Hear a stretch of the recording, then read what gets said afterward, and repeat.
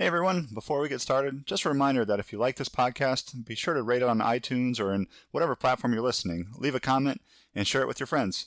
And if you haven't heard our last two episodes, go back and check them out. We had Frank Jones from freedomelectricmarine.com talk about developing a hands-free fishing boat that you can take in 6 inches of water.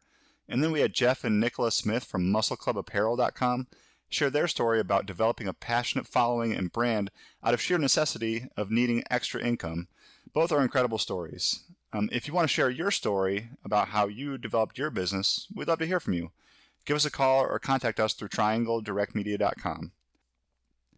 Now, today's story starts all the way back in 1976 with an immigration from Lebanon to New York City. So here we go.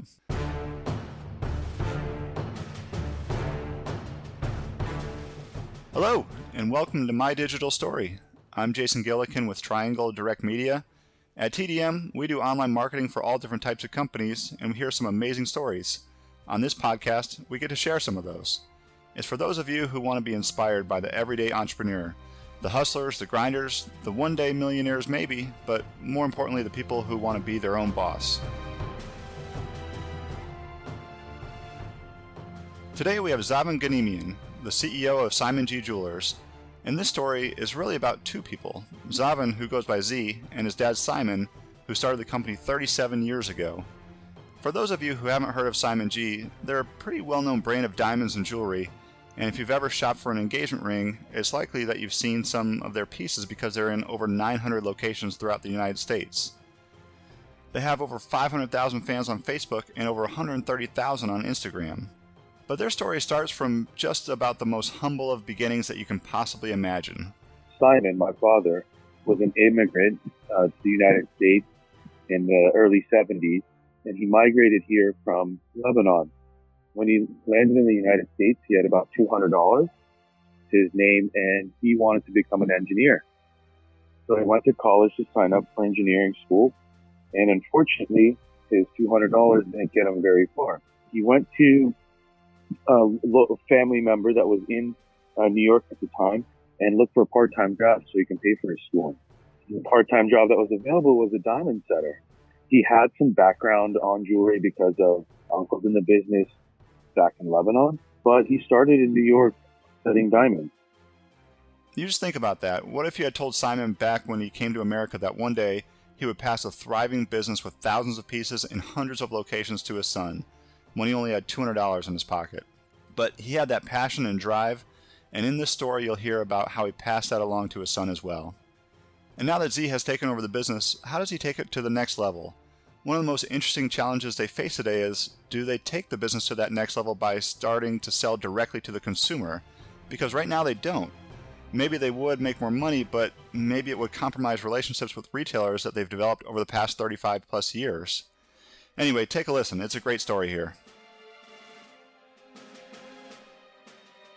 My name is Zaven Ghanimian, also call me Z, and I'm the CEO of Simon G Jewelry and Zagani Jewelry. Well, great. Thanks for coming on the podcast here. So, Simon G, the company, officially started in Los Angeles in the early 80s, but now did your dad start it? Is that right? That is, as a matter of fact, Simon, my father, was an immigrant to the United States in the early 70s, and he migrated here from Lebanon. He escaped the turmoil that was going on there, and he came with ambitions to be an engineer. He didn't come from a very wealthy background. When he landed in the United States, he had about $200 to his name, and he wanted to become an engineer. So he went to college to sign up for engineering school, and unfortunately, his $200 didn't get him very far. Didn't stop him at all, actually. And he went to a family member that was in New York at the time and looked for a part-time job so he can pay for his schooling. Oh, wow. And one of the part-time job that was available was a diamond setter, making jewelry. He had some background on jewelry because of our uncles in the business back in Lebanon. Mm-hmm. But he started in New York setting diamonds. His passion grew. He got more and more involved in the business and actually never ended up finishing up or going to engineering school, but actually pursuing his career in jewelry. He came to Los Angeles in '78 on vacation, saw that there was a big industry here and the weather was a little better. I don't think he ever went back after that, or he might have gone back, packed up, and just came back to Los Angeles. Wow. Okay. So he just came here from Lebanon, and then he's got $200 in his pocket in New York City, and then it doesn't work out with college, and so you said he went to an uncle, and so he started working for him. Yes, he had a family member there that was in the jewelry business Oh on my goodness. 47. So he started working there as a diamond setter. Okay. And so then he goes to Los Angeles in the late '70s, and then starts up Yeah, Simon G Jewelry at that point. no, he actually comes to Los Angeles, sees that there's an industry here. He had been saving up for a few years, goes back, packs up his things, comes to Los Angeles, opens a small little 250 square foot area on Hill Street. Oh wow. And so he was getting work from different companies like a subcontractor and doing a lot of setting. Mm-hmm. In 1980, when it became, when he started really ramping up and getting a lot of work, he figured, it's time to establish my own company and start to legitimately work very professionally. So in 1980, he went to the city hall, to the business bureau, and wanted to register the name Simon Ganinian Jewelry. The clerk at the counter looked at him and said, the last name's a little tough, so it might be better if we abbreviate it to just G. So calling it Simon G. And he said fine. And that's how Simon G was born. Oh wow. That worked out. Yeah, definitely. Until today we have her to thank. We don't know her name. That's how we got Simon G. And it was established in 1980 in Los Angeles. Okay. Wow. So in the '80s, then, was the company growing fast? Was your dad going door to door and trying to sell? Like, was the store still active? How did that work throughout the '80s? So most of the work that was done was subcontracted. So it'd be other manufacturers that had an abundance of work that couldn't keep up with production, and they would subcontract the work out. My dad was a subcontractor for those companies, and it was growing, but it wasn't growing like a brand, and it wasn't a brand at the time. It wasn't until the late '80s where he started to create his own jewelry line or collection. Okay. And that's when he started knocking door to door. In 1994 was the first trade show, and that's when the brand really started to begin. Between 94 and 99, it was door to door pounding every single retail store in the United States. He was prospecting. He'd get in the car and go to the stores and literally walk in and say, "Hey, this is what I do. This is my collection. Would you be interested in carrying my line?" Wow. And so is this just around Los Angeles? Is this throughout the United States? Like, where is he going? Throughout the United States, almost every single state. It started obviously in California and grew from there. We still have some of our original first customers that have supported us from day one. It was going through the different cities and also doing regional trade shows. The regional trade shows led to different prospects and clientele. It also opened up a new door for salespeople, a sales force that could remotely work and represent the line. Oh, okay. That 200 square foot shop became 500. 500 became 1,500. 1,500 became 2,000. It was like a 500 square foot office, and then the office next door would open up, and then an office on the other side would open up as the years went by. And that's how we grew our space. Wow. Okay. And so when you're growing up, I mean, what's your perspective of this? Like, you see your dad just grinding then on these trade shows and going door to door and just hustling, and so that had to influence you as a kid. It did. I played baseball as a kid, and I'd always be kind of, my dad wasn't able to make it to a lot of the games, or my dad wasn't going to drop me off at school or pick me up. And I guess it was a little tough in the beginning to understand that, especially at that age. I Hmm. would say not until today I understand the value or I understand why that happened. And the outcome is clear. You know, he really was dedicated to business and he was working all the time. Funny enough, at home, he had a jewelry bench in his bedroom and he would, on weekends, we knew that Sundays was our day to day with dad. Sunday he would work till about 10 a.m., 11 a.m. on the bench. And then about 11 a.m. we take a family trip and that was to a local park. Usually, he had some friends and we'd always, on Sundays, we'd go out as a family. Gotcha. Okay. And so because your dad, was working so hard, did that kind of push you away from wanting to be in the jewelry business initially, or did you kind of know, yeah, this is what I'm going to do when I become an adult? So my passion was cars. Uh huh. Really, I mean, I was in love with them. I couldn't wait. I built my first go-kart. It didn't run very well. It didn't stop very well, but, my dad was not that guy at all, in terms of cars and bicycles and outdoors. So what I actually did was I didn't really, think about going into the business. On Saturdays, every single Saturday we'd go in. I'd have a great time, go there, do the kind of, sweep this up, pick that up, take this here, bring this back, and just kind of do the really kind of small stuff Hmm. every single Saturday, like clockwork. And then I got into, as I got a little bit older, my passion for cars, I got into the body shop business. I worked for a body shop restoring classic cars, and that lasted for about 3 years. The reason that kind of stopped was the pay was really bad and it was really dirty work. I'd come home, I'd come home a mess. It was a lot of fun because I got to drive all these cool cars and I got to work on them and it was a great learning experience. But unfortunately, the pay wasn't there. I couldn't. The way I was going, there's no way I'm going to get one of these cars one day. I'd have to work like 100 years. So a friend of mine was working at a paintball field, and paintball was very popular at the time. Yeah. And he said, "Listen, they're paying top dollar at this paintball field. Why don't you come work there?" And I thought, I'm gonna try it out. I went and I applied for a job at the paintball field as a referee. I took the referee job. My first day on the job, I got hit with a paintball, Oh and no. man, it hurt. It hurt really bad. It hit me on my pinky, and my pinky blistered. I won't forget it.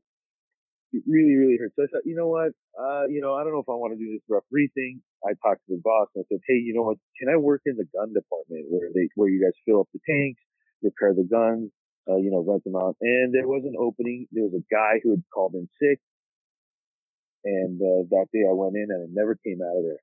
And I worked there for about 4 or 5 years. I really enjoyed it. Went through college there, and then another opportunity came where another friend of ours was working at the American Red Cross as a recruiter. I said, I'm not that big of a people person, but the pay sounds good and it was incentivized, so I said sure. And sure enough, I did it, and I loved it. And I started to work with people on the phone, get those skills in, and learn how to communicate. And at that point, I think Simon, he was starting to see that maturity, and he said, would you want to start coming in a little bit more? And so I worked at the Red Cross for a few days a week, and I'd go into downtown a few days a week. And it was a lot of grunt work, a lot. And I said, it was a little tough, but I did it. It worked out. And then he kind of gave me the opportunity to go to CAD programming school. I don't know, that meant a lot to me, that I thought that, oh my God, he really does, he's giving me the opportunity to help him design and turn his ideas into CAD. I thought, all right, all right. And that's kind of where it started. Wow. Okay. Yeah, it's so interesting. Go back to the cars and restoring the classic cars. How your dad is working with his hands on the jewelry, and then you decide to work with your hands on the cars, and that's both of your passions there. until today, I'm still a big car advocate, and I'm always tinkering with something in the garage. Oh, very cool. When you came on board then, and when you said he sent you to CAD school, is that right? Yes. His thing was really simple. He says it still today. He said to me, I'm going to give you what my dad gave me. And that's zero. He said, you have to earn it. You have to earn it. And it's not like you're just going to walk in and, hey, you're the boss, you're the boss's son. You need to earn yourself and earn that respect. So after CAD school, I went to gemology. I studied to be a gemologist there. After studying, he arranged for an opportunity for me to work and study further in Israel. So he moved me to Israel for about a year, and I studied diamonds there, and I got a job of sorting diamonds and learned a lot about the trade of diamonds. Yeah. The jewelry business, I like to say that it's really divided up into a few different segments.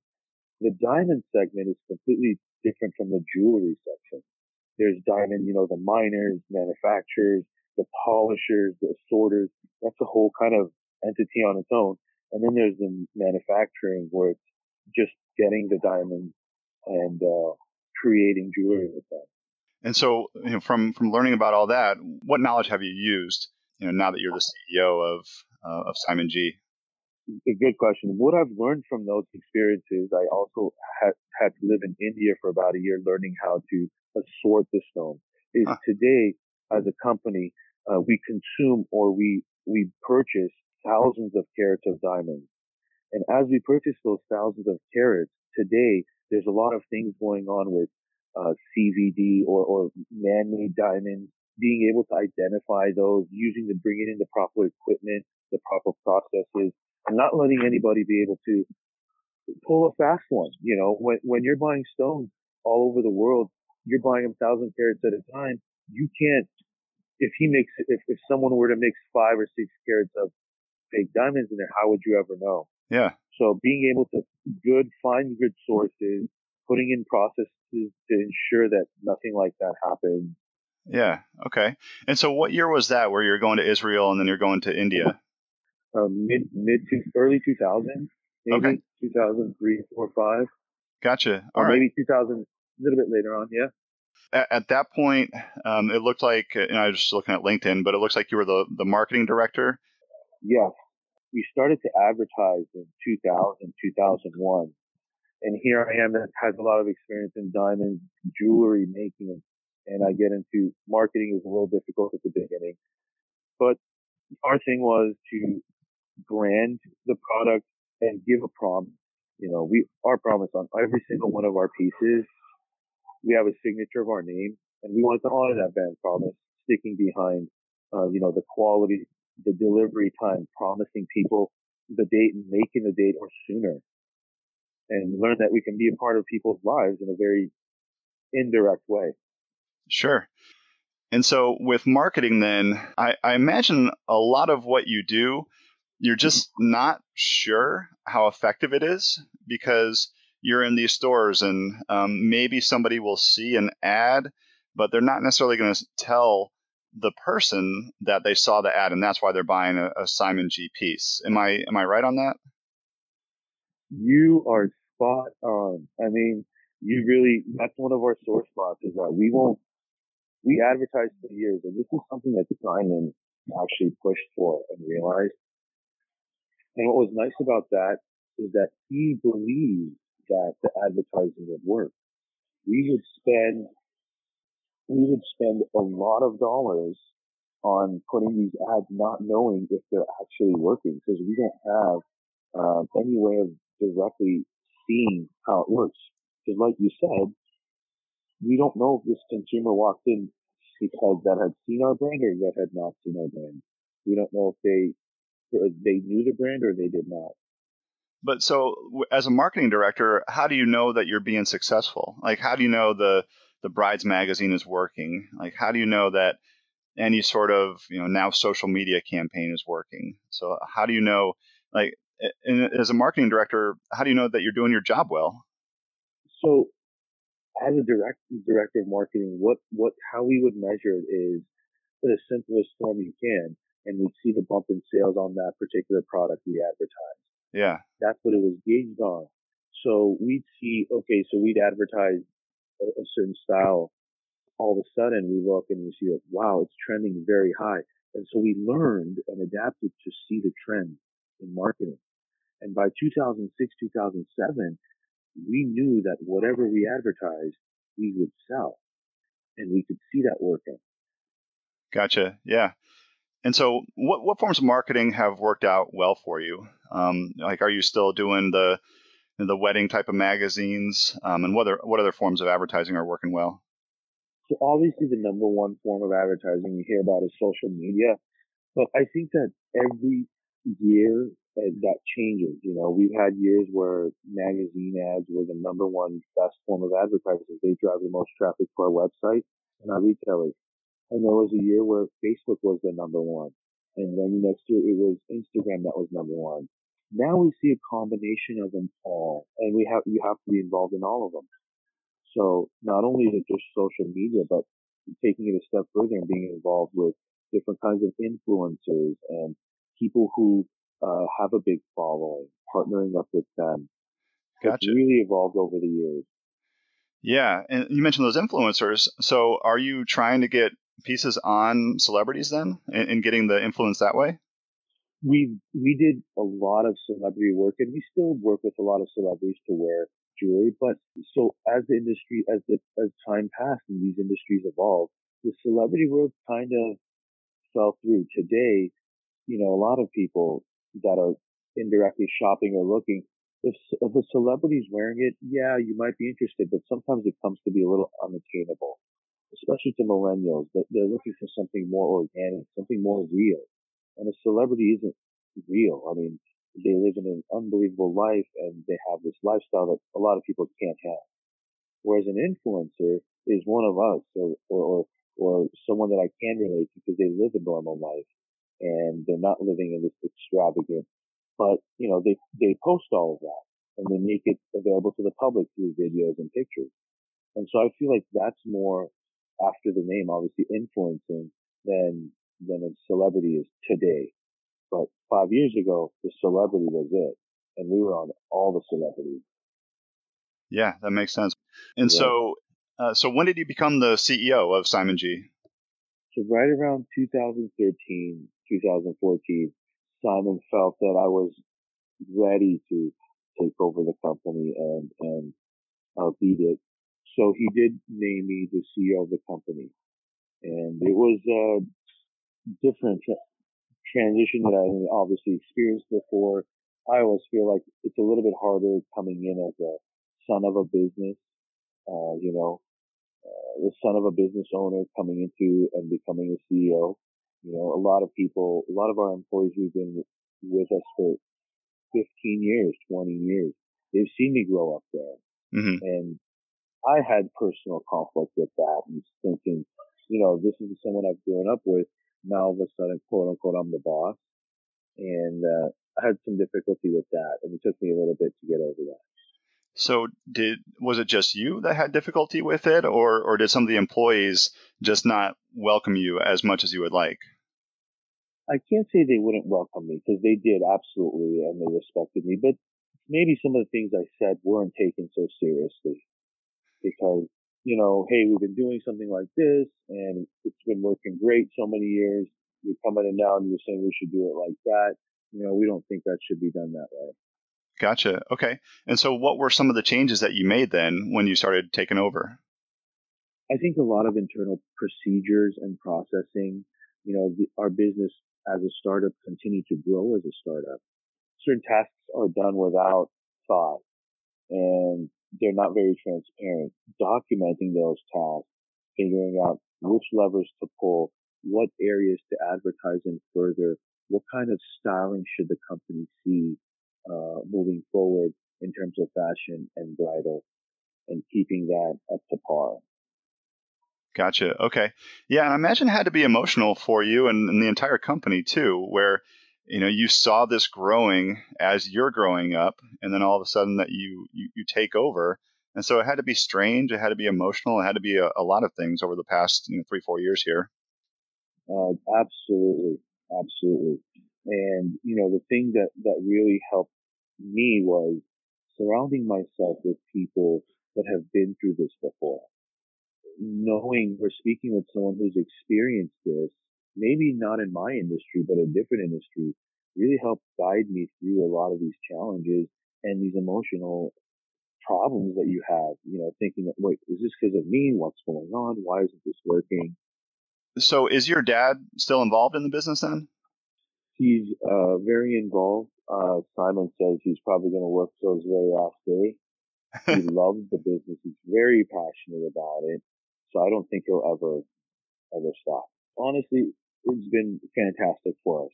It's like an encyclopedia. It's like an instant Google you can go to with a question. Hey, Dad, we're having problems with this. What can we do? Oh, he goes, and he gives you the answer you want to hear or you need to hear to go do it. Sometimes you don't like it, but it's really, really nice to have that there. So then how is his role transition? Like, has he moved away from management and now is more designing jewelry? Like, what is he doing? Exactly. He's moved away from a lot of the admin and business side of it and really gone into hunting down the most collectible or the most rarest gemstone or finding the best Parslip diamonds to purchase or designing the new collection and going through it. So he's really focusing on that part as opposed to the everyday running the business, all the admin. Oh, that is cool. I mean, that has to be such a relief and such satisfaction there, where he can kind of get back to his roots and start to design more so than run a business. It's exactly, and that's and he's been, honestly, as he is relieved from a lot of the stress, he goes on a lot of trips. He travels a lot with my mom, and as they travel around the world, he gets inspired. He sees things. He puts ideas together, finds new sources, and comes back and says, "Hey, look, this is what I found. Let's put this together. Just like the business that started yesterday." And so, with you as a CEO, you've got a vision for the future, I imagine. Like, where do you see Simon G in 5 years, and where do you see Simon G in 10 years? That's a question we ask ourselves every single day. And it's something that I ask everybody in our company to think about. Where are we going to be in 5 years? And today we see that, definitely in continuing the representation of our company throughout the country and in Europe. I'd like to grow more in Asia in 5 years, as well as parts of South America. One of the biggest questions that we face and we ask it us all the time: will it be directly to public? Will we sell directly to public? Yep. And that's a question that I think in our realm all of us are challenged with, but it's very difficult to do something like that when you've had so many great retail partners support you for so many years.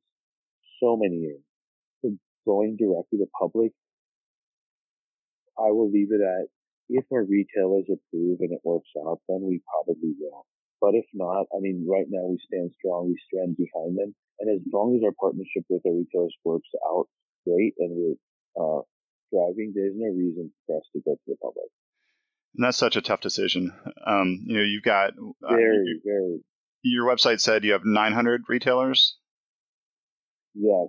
Yeah, so 900 retailers, and you're thinking, and just so everybody knows, you don't sell anything on your website right now. It's just Right. showing exactly what all the pieces are, and you give leads out to your retailers.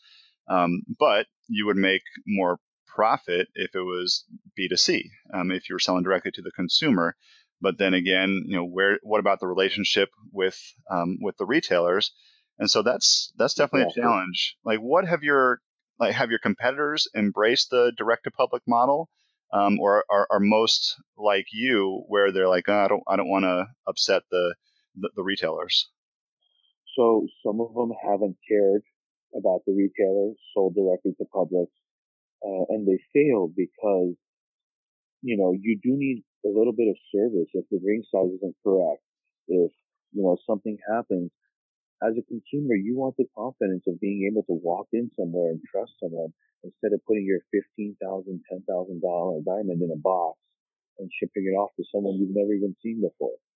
So you do need the retailers, and some of our competitors have failed at that, and some of them have succeeded. And a lot of creative ways are coming up. It feels like the future. You can see that quote unquote the middleman is going to be gone. In a lot of other industries, that's happened. It's very evident. For our industry, we're still, I think, behind the trend because we're so traditional and we don't have a lot of new people coming into the business, right? We don't have a lot of millennials that are interested in setting diamonds or selling jewelry in a jewelry store. They could have a lot more monetary success elsewhere. Mm-hmm. And that's been a really difficult aspect for a lot of these store owners. Yeah. And it's got to be old school to a degree, too, because a lot of people just simply aren't going to buy something that's thousands of dollars directly from a website without ever truly seeing it. I would be one of those people that wouldn't buy directly from a website, but others are different than me. Yeah, and one of the ways many companies have battled that is to give you guaranteed 30-day returns. So, hey, we'll send it out to you, look at it, touch it, feel it, try it on in the comfort of your own home. You don't have to have any pressure. If you like it, you can keep it. If you don't, you can send it back. They try to buy your confidence with that. And unlike a pair of jeans or a pair of shoes or something like that, diamonds don't wear out. It's really kind of neat. There's no depreciation on it if you were to just send it back in 30 days. Gotcha. Okay. So talk about Zagani. I was looking at that website as well, and it looks like you started it with your brother in 2008. Is that right? That's right. 2008, obviously with the economy and everything coming to a complete halt, my brother and I saw that a little bit of a void in the market. We saw that there was an opportunity. There was people coming to us and saying, "Hey Z, we want to get married, with $2,500. What do you suggest I do?" And I said, with $2,500, it'd be very difficult to buy a diamond ring that's decent. So what could we do, and how could we adapt to that market? So my brother and I decided that we were going to use the resources we had at Simon G and develop a line that was in that price range of $400 to $1,200, $1,500 retail. Okay. And fill in that gap. And we wanted to offer what we didn't see. Most of the things in that price point were the mall jewelry, get 5 carats for $199, but it's really like a frozen ball of spit because you can't even see it. It's it's not a transparent stone.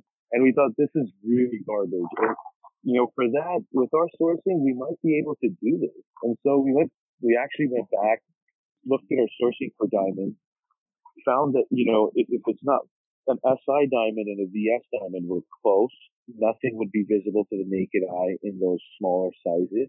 And we'll do it in a 14 karat instead of an 18 karat to help bring down the price point. And so we came up with it, and it was kind of a rebellious move because Simon G traditionally has been very, very kind of conservative in their designs. And we thought with Zagani, we're going to be super edgy and just go completely against the grain. Some of our internal, the manufacturing team doesn't like that too much, didn't like it at the time because, this is the way we do it and this is the way it's done. But we challenged all of that and we really turned it on its head, created a lot of chaos, but we got it off the ground. And thank God today it's doing very well. Yeah. Yeah. I think you've got like 500,000 Facebook followers or something like that. And so you've got quite the following. So what did your dad think when you started this? I think he almost gave that to us as a project, right? If you can make this succeed, I'll trust you a lot more with the company, Simon G. If you can make it happen, let's see. I think it was almost a test. Yeah. Oh, that's cool. And so now how do you allocate your time, like between Simon G and Zagani, or is it all kind of one and the same? That's a very good question. It's one of the things I'm challenged with very, very much. One thing that I'm very grateful for is that I work with family, a lot of my family members, including my wife and my brother. I'm able to trust them both blindly, knowing that they have the best interest for the company, along with all the members, of course. But they help me a great deal. and I'm able to lean on them. Oh, very cool. Yeah, I mean, it sounds like you guys are continuing to grow with Zagani and with Simon G, and with you coming on board as CEO, and you have the opportunity to go very far with this and take Simon G to that next level. That's my dream, and I look forward to doing that. And it's very hard. Sometimes you do get distracted. You look around, and sometimes you think sometimes it's a lot easier to just build something from scratch than to try to, take something else and modify it. But I have to be very, very thankful. Years of dedicated hard work that Simon invested in it, and I can't lose sight of that. I feel like a lot of people that take over a business or take over a family business, they don't realize the hard work that's been put into it for many years and the dedication. Well, and for you, you've done both now, where you're working on a company that's well established, but then also started something from scratch with Zagani. So that's really cool. Exactly. Well, Z, I appreciate your time today, and thanks for coming on. This is an awesome story. This has been so great to hear about it.